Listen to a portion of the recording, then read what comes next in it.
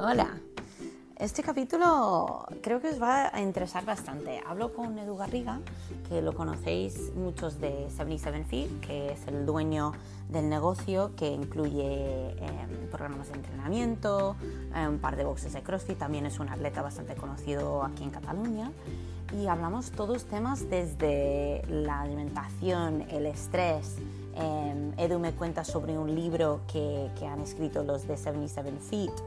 Hablamos de cómo gestionar estos momentos cuando realmente no sabemos qué va a pasar de una semana para otra.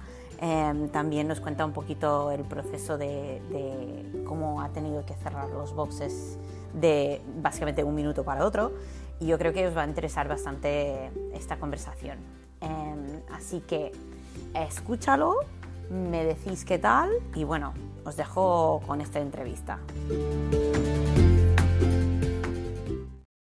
Hola, estamos aquí con otro capítulo de Radio Bite Size. Estoy hoy con Edu Garriga, que es el dueño de CrossFit 77 Feet, que es no solo el dueño y el líder de la comunidad de 77 Feet, pero también es atleta. Y yo quería hablar un poquito con él sobre su experiencia durante estos momentos, su experiencia en general como un líder. Y bueno, Edu, ¿quieres añadir algo sobre ti? ¿Quién eres? Cuéntame. Bueno, pues mira, te voy a matizar una cosa y luego me voy a matizar a mí el matiz sobre la cosa que te he matizado. Vale, perfecto. Primero, no me gusta mucho el tema líder, pero bueno, o sea, el concepto como líder, pero si vamos a hablar de liderazgo, es de la empresa 77 Feet, no de CrossFit 77 Feet. CrossFit 77 Feet no deja de ser una pequeña raíz que emana de la empresa 77 Feet, que es la compañía grande. Evidentemente es la que más tiempo lleva funcionando, el box de CrossFit, concretamente el de Blanes, y seguramente sea la raíz más fuerte de toda la estructura, pero no deja de ser una de ellas. La compañía grande es 77 Feet. Este es el primer matiz. Y el segundo matiz es que, si me apuras, ya ni tan siquiera eso, porque ahora mismo 77 Feet no se dedica a hacer CrossFit, como me imagino que sabrás. No sé cuándo se va a emitir este podcast, pero me imagino que cuando se emita todavía estaremos confinados. Así que realmente, si me preguntas ahora, no soy ni head coach ni owner de un gimnasio de CrossFit. Soy head coach, owner o lo que quieras, el nombre que quieras ponerle, de una compañía que se dedica a proveer servicios online, que es a lo que nos dedicamos actualmente. Sí. E intentamos llevar eso un pasito más adelante, pero no, evidentemente quien crea que tiene un gimnasio de CrossFit ahora se equivoca. Bueno, sí, la verdad es que muchas cosas en muy poco tiempo han cambiado y yo creo que el hecho de poder adaptarse a la situación es una cosa que hemos visto que, claro, si tú te puedes adaptar a lo que es la realidad ahora, sobrevives. Si no te puedes adaptar, pues vas a tener muchos problemas, porque además no solo estamos en una situación que nunca hemos vivido, pero estamos en una situación que no sabemos todavía cuándo y cómo será la salida de esto. Entonces, durante este tiempo, o sea, qué en tu vida y qué en tu negocio sientes que ha cambiado más y cómo has adaptado a la situación o cómo ves que has adaptado a la situación? A ver, lo primero que hicimos fue dar el salto online, por razones evidentes. Sí. Pero eso me imagino que sucede en cualquier ámbito. Si el contacto físico no está permitido, pues el contacto virtual tiene que ser la alternativa a ello. Y nada, básicamente es estar muy atento, dormir muy poco y convertir tu vida o sea, que esto sea no la única preocupación, pero sí prácticamente el foco de todos tus pensamientos. ¿Qué hacer? ¿Cómo hacer? ¿Hacia dónde va? ¿Cómo adaptar? Esta es un poco la manera en que yo me estoy afrontando desde el día 15. El viernes 15 de marzo, por la mañana, estábamos dando clase. Y había algún box que había cerrado ya. Había algún gimnasio que había cerrado ya. Y nosotros estábamos esperando, porque no me compete a mí tomar esta decisión. Le competía a quien le competía y ya lo hizo, ¿no? Que esas son autoridades. A mí no me... Bueno, pero nos obligaron a cerrar. Bueno, en cualquier caso, el viernes por la mañana estábamos abiertos. Yo lo primero que hice el viernes 15 de marzo es llamar al regidor de Sports de Blanes y me dijo, tranqui, actúa tranquilo, normalidad, distancia, limpieza, pero como mucha calma. Eso a la clase de las 7:30 de la mañana. Entró a una reunión a las 10:30 de la mañana, 3 horas más tarde me decía, Edu, cerrad por la tarde. O sea, que ahora es como todo muy evidente, pero el mismo día de cerrar, todo parecía normal a las 7 de la mañana. Y a las 10:30, a las 11 del mediodía, todo cerrado. Esa misma noche, de noche, hicimos una reunión, todos los coaches y todo el staff del 77 Fit, la misma noche. Y yo consideraba que la situación era suficientemente dramática como para tomar una decisión como esta. Y ahí pues tomamos ciertas iniciativas y fueron muy impulsivas y muy poco premeditadas, pero es que es como está siendo todo ahora. Nadie puede pedirte que tengas una hoja de ruta clara porque la situación cambia cada día prácticamente. Sí, entonces, ¿tú cómo estás tomando las decisiones, no solo en el negocio, pero también en el día a día? Porque, claro, estamos en una situación que, como dices tú, no tenemos un plan para eso. Yo, por ejemplo, mi negocio sí que ha sido más online, entonces ha sido más sencillo, pero claro, ahora, aunque cambiemos a todo online, pues está muy saturado. Entonces... puedes hacer un Instagram Live, pero hay 25 otras personas haciéndolo a la vez. Entonces, en cuanto a la vida personal, pues eso cambia cosas también, porque tú estás pensando, vale, yo tengo que salvar primero mi negocio, pero también tengo que asegurar que yo estoy bien mentalmente. Entonces, en tu caso has dicho que has empezado a dormir muy poco y eso, bueno... porque tú también sabes en cuanto a nivel de salud, tú sabes la importancia de dormir. Entonces, ¿cómo has decidido esas cosas? No, lo de dormir poco no es... Ahora, claro, mi pareja va a decir, ¿pero qué dices? Claro, no es siempre, ¿eh? Es más bien que me han sucedido cosas que no me habían sucedido jamás, como levantarme a las 3 de la mañana y no poderme volver a dormir. Ya. Eso me ha pasado. Luego pues me pongo a trabajar porque ya la cabeza no para. O costarme mucho ponerme a dormir. Si voy a dormir, aunque me haya puesto a leer antes, me pongo a dormir y tengo la cabeza en otro sitio, pues a lo mejor tardo una hora y hay algo en dormirme. Luego, evidentemente, una vez estoy durmiendo, pues ya tiro, ¿no? Pero no te piensas que estoy durmiendo 4 horas al día, ni mucho menos, ¿eh? Pero sí que me han pasado cosas como porque de repente un día me levanto a las 3 o a las 3:30 y ya está, y ya no hay vuelta atrás. Y abro el ordenador y me pongo a trabajar de noche y veo salir el sol. Y a nivel de salud, pues entreno cada día. Como mucho sábado y o domingo de vez en cuando. Tampoco tengo una programación súper estructurada, simplemente intento moverme cada día, hago alguna cosita cada día e intento comer más o menos bien, salvo un experimento que estoy haciendo ahora, intento comer más o menos bien y esa es un poco la hoja de ruta en cuanto a mi nivel de salud. Nivel de salud mental, estamos haciendo una cosa que creo que nos mantiene bastante ocupados, que es el telecoaching, que es un servicio de asesoramiento online individualizado y personalizado. Viene a ser un entrenador personal, pero no está encima tuyo una hora al día. Simplemente te programa un entreno. Tú has hablado de los Instagram Lives. Creo que los Instagram Lives es también así como, es un divertimento, es como una chuchería, pero no puedes basar tu entrenamiento en Instagram Lives porque primero no va a tener ninguna coherencia y segundo, mucha gente y cada vez más se va a ver muy infravalorada en el Instagram Live. Por ejemplo, el día 1 prácticamente nadie tenía de nada y un Instagram Live servía. Ahora vamos por el día 40 y no sé cuántos. Hay mucha gente que ya se ha hecho con un par de dumbbells, una kettlebell, una barra para hacer dominadas, una caja, una pelota, lo que sea. Pero hay gente que tiene pequeños gimnasios en su casa.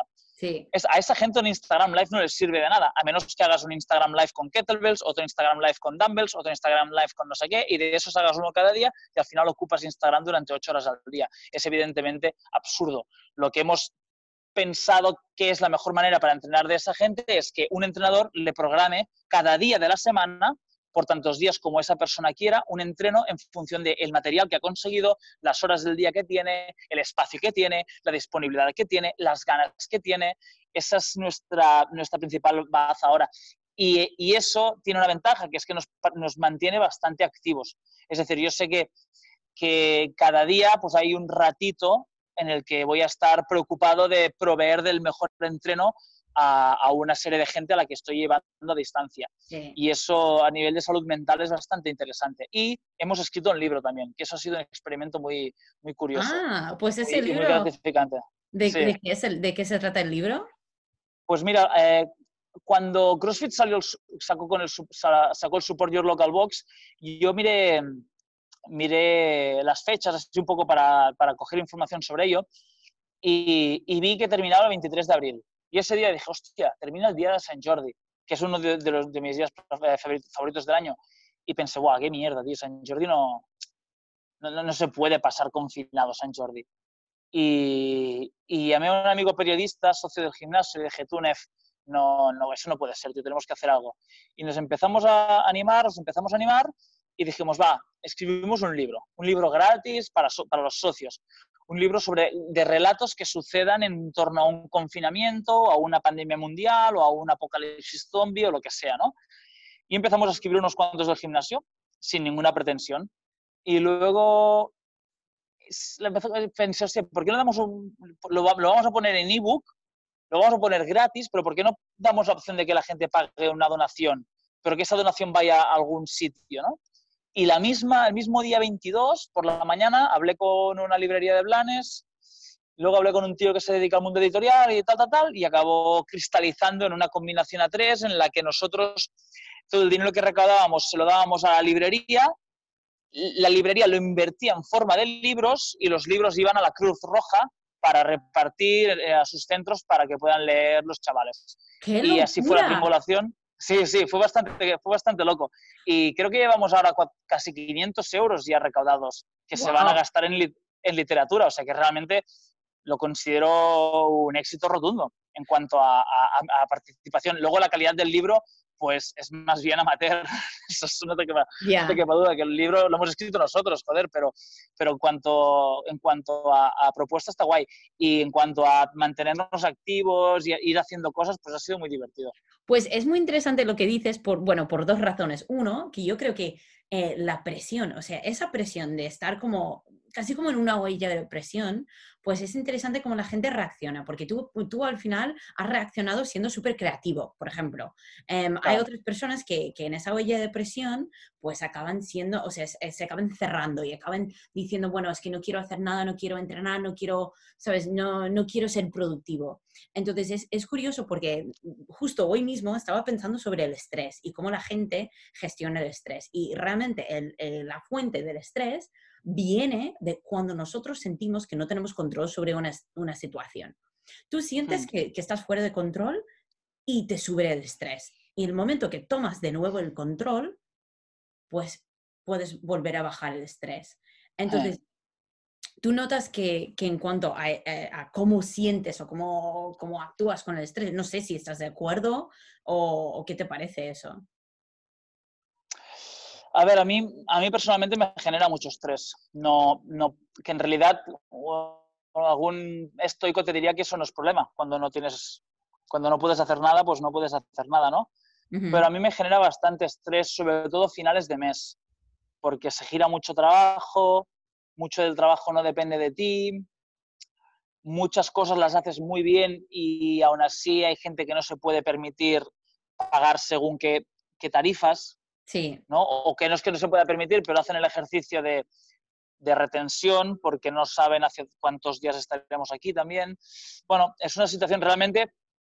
Hoy, por ejemplo, justo hoy, lunes 27, me pillas en un día crítico. O sea, un día de estrés y de nervios bastante jodido, la verdad es que sí. Aunque bueno, pues sé que es final de mes, principio de mes, siempre es esa semana y media en la que hay que lidiar con muchas cosas sí. y hay que estar muy atento a muchas cosas. Bueno, pues la verdad que agradezco que compartas eso conmigo porque también, bueno, yo como autónoma y como una persona que mi negocio depende solo de mí, pero también a la vez no depende solo de mí, porque yo puedo hacer todo lo que pueda para hacerlo bien e igual Mm, en la situación en cual estamos, pues puede ser que aunque alguien quiera mi servicio, no se lo puede permitir o cree que no se lo puede permitir. Entonces, ¿Tú sigues trabajando desde la distancia? sí, sí, sí, yo sigo trabajando a full, o sea, tengo unos días que siento que no paro, pero por el otro lado, sí que es verdad que me preocupa bastante el tema monetario, porque Claro, he tenido suerte de que la mayoría de mis clientes han podido seguir conmigo, pero en estos momentos no hay mucha gente que se puede permitir el lujo de un coach de nutrición, pero por el otro lado, claro. es como esto de telecoaching, que probablemente a largo plazo, en cuanto a salud, a bienestar y dentro de todo lo que cabe, pagar un gimnasio, pagar el telecoaching o pagar coaching de nutrición, a lo largo podría ahorrarse dinero o ahorrarse estrés. Entonces es como encontrar ese equilibrio entre, vale, tú sientes que no puedes gastar este dinero, pero ¿qué es lo que te está gastando en cuanto a tu bienestar emocional o tu bienestar físico? Que yo creo que Mm, no damos tanta importancia, o por lo general no damos tanta importancia a estas cosas. Porque, bueno, yo creo que realmente lo que, lo que uno gasta en un programa de telecoaching, un programa de coaching nutricional, no es realmente tanto dinero, pero lo que te aporta en cuanto a la inversión en ti en el futuro, yo creo que es mucho más de lo que la gente se da cuenta. debería. Sí, lo que pasa es que tú ya sabes, y en alimentación es donde más evidente se hace que el retorno inmediato es mucho más placentero que el retorno a medio o a largo plazo. Sí, Si no, no comeríamos pizza los domingos ni helado, ¿sabes? sí, Porque sí, tú el momento en el que te comes un helado, el retorno es lo más cortoplacista posible. Es decir, 2 minutos después de terminarte el helado no sientes absolutamente ningún placer. El claro. placer, si me apuras, es tan corto que lo sientes antes de comerte el helado, ni tan Sí, siquiera sí, sí. durante, ¿no? Y, Que- y con eso pasa lo mismo. Tú estás haciendo una inversión a, a X años o a X tiempo. Y sí, es un ejercicio que si no le encuentras, aunque lo sepas, si no le encuentras un cierto beneficio también en el ahora, es muy difícil que alguien invierta a largo plazo. sí, sí. Sí, eso tienes toda la razón. Y por eso, bueno, yo creo que hay ciertas personas que están dispuestas a reconocer que esa es una inversión y están dispuestos a reconocer que su ser futuro va a Mm, beneficiar de esas cosas. Que en cambio yo creo que una persona que quizás nunca ha entrenado en su vida, pues no ve el beneficio de entrenar no, hoy para sentir bien en una hora. O sea, solo ven el sufrimiento de lo que sería una sesión. Y en mm, cambio, claro, una persona que quizás está sufriendo mucho porque siente mucha culpabilidad cuando comen, no están contentos con su cuerpo, tienen problemas de digestión o lo que sea, pues quizás ven que puede ser una solución buena para ellos, pero yo creo que también en los dos casos, o sea, con el cambio físico, el cambio o deporte y nutrición, muchas veces la gente tiene más miedo a intentar cambiar y no conseguirlo que intentar cambiar y quizás poder conseguirlo. Porque muchas veces es como el diablo que conoces es mejor que el diablo que no conoces, ¿sabes? ¿Y sí, qué pasa si empiezas a entrenar y no cambia la cosa que tú quieres cambiar? ¿O qué pasa si cambias tu alimentación y no cambia la cosa que tú quieres cambiar con la alimentación? Y ese miedo yo creo que muchas veces deja que la gente no tome el siguiente paso. Bueno, no sé. claro. Bueno, pues nada, yo creo bueno, ánimos para los dos, Sí, sí, no. porque Y, y ya está. Y saldremos. Lo que vamos a ver a qué coste, ¿no? O con qué cambios.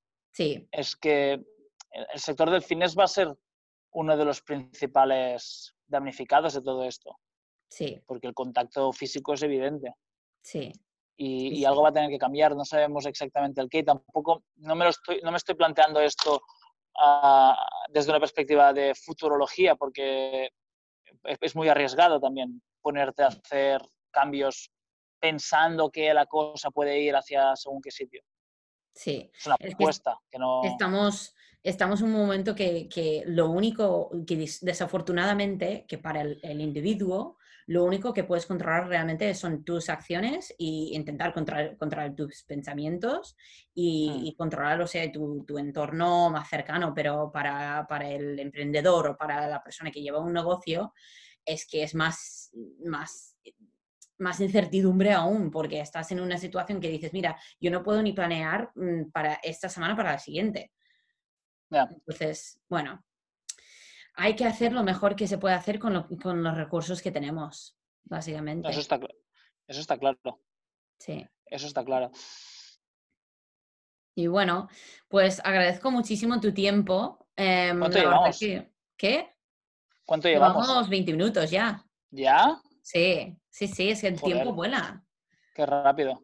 Ya, Que estoy es que, acostumbrado a escucharme entrevistas de Joe Rogan y así, ya. y Bueno, ahora ¿sabes qué pasa? se Es va a que hacer corto esto. sí, y yo sinceramente me gustaría llegar a un formato que pueda hacer podcast de 1 hora o así, pero como estoy empezando, siento que los podcasts en España todavía no están tan reconocidos, entonces en vez de decir, toma, escucha esto de 60 minutos, quiero decir, toma, escucha esto de 20, vale, ¿te ha gustado? Pues mira, en el futuro serán de 25 y vamos Sí, poco a poco, así sí, yo era muy acostumbrando así, a la gente. también cuando tocaba en grupos. Sí, También era mucho más partidario cuando eras un grupo pequeño, lo cual fuimos toda la vida, y sí. no eres AC/DC, o perdón, AC/DC, cuando no eres Metallica, creo que es mejor salir, tocar media hora y que la gente se quede con ganas de más que no que acaben pidiendo la hora Exacto, y exacto, acaban mirando los relojes todos. exacto. Entonces, bueno, la verdad que agradezco un montón de tiempo y agradezco también la sinceridad, porque yo creo que muchas veces lo que vemos en las redes es como todo muy guay, estamos genial, vamos muy bien, todo. Y la verdad es que estamos intentando ser guays y estamos intentando estar bien y estamos intentando hacer lo mejor que podemos, pero sinceramente estamos en una posición que hemos tenido que adaptar así. Entonces, Correcto. Entonces, sea lo que sea, va a haber dificultades. Entonces, no podemos fingir que todo está muy guay y todo es, ¿sabes? Todo es muy bonito. Porque, bueno, pero dicen, no sé, dicen eso de los diamantes, ¿no? No sé, que salen ¿Qué bajo mucha dicen? presión. Que, Ah, bueno, es que es un dicho en inglés que es como, bueno, dilo, algo dilo. sobre que un diamante sale solo cuando está bajo mucha presión, no sé qué, no sé. Pero dilo en inglés, que me gusta escuchar tu acento. Mierda, ¿cómo es? Like pressure makes a diamond, o algo así. Lo tendría que buscar, te lo mando cuando lo Puede, pueda ¿eh? encontrar. Puede. Pero bueno, voy a A ver dejar cuántos de... diamantes salen. ¿Qué? A ver cuántos diamantes salen de aquí. Ya, bueno, saldrán diamantes y saldrá también, no sé, lo que salga cuando no se crea un diamante, me Sí, imagino. una explosión. Sí, o bueno, cuando metes en una olla de presión unas patatas y los dejas demasiado tiempo y se deshacen totalmente, pues saldrán polvo también.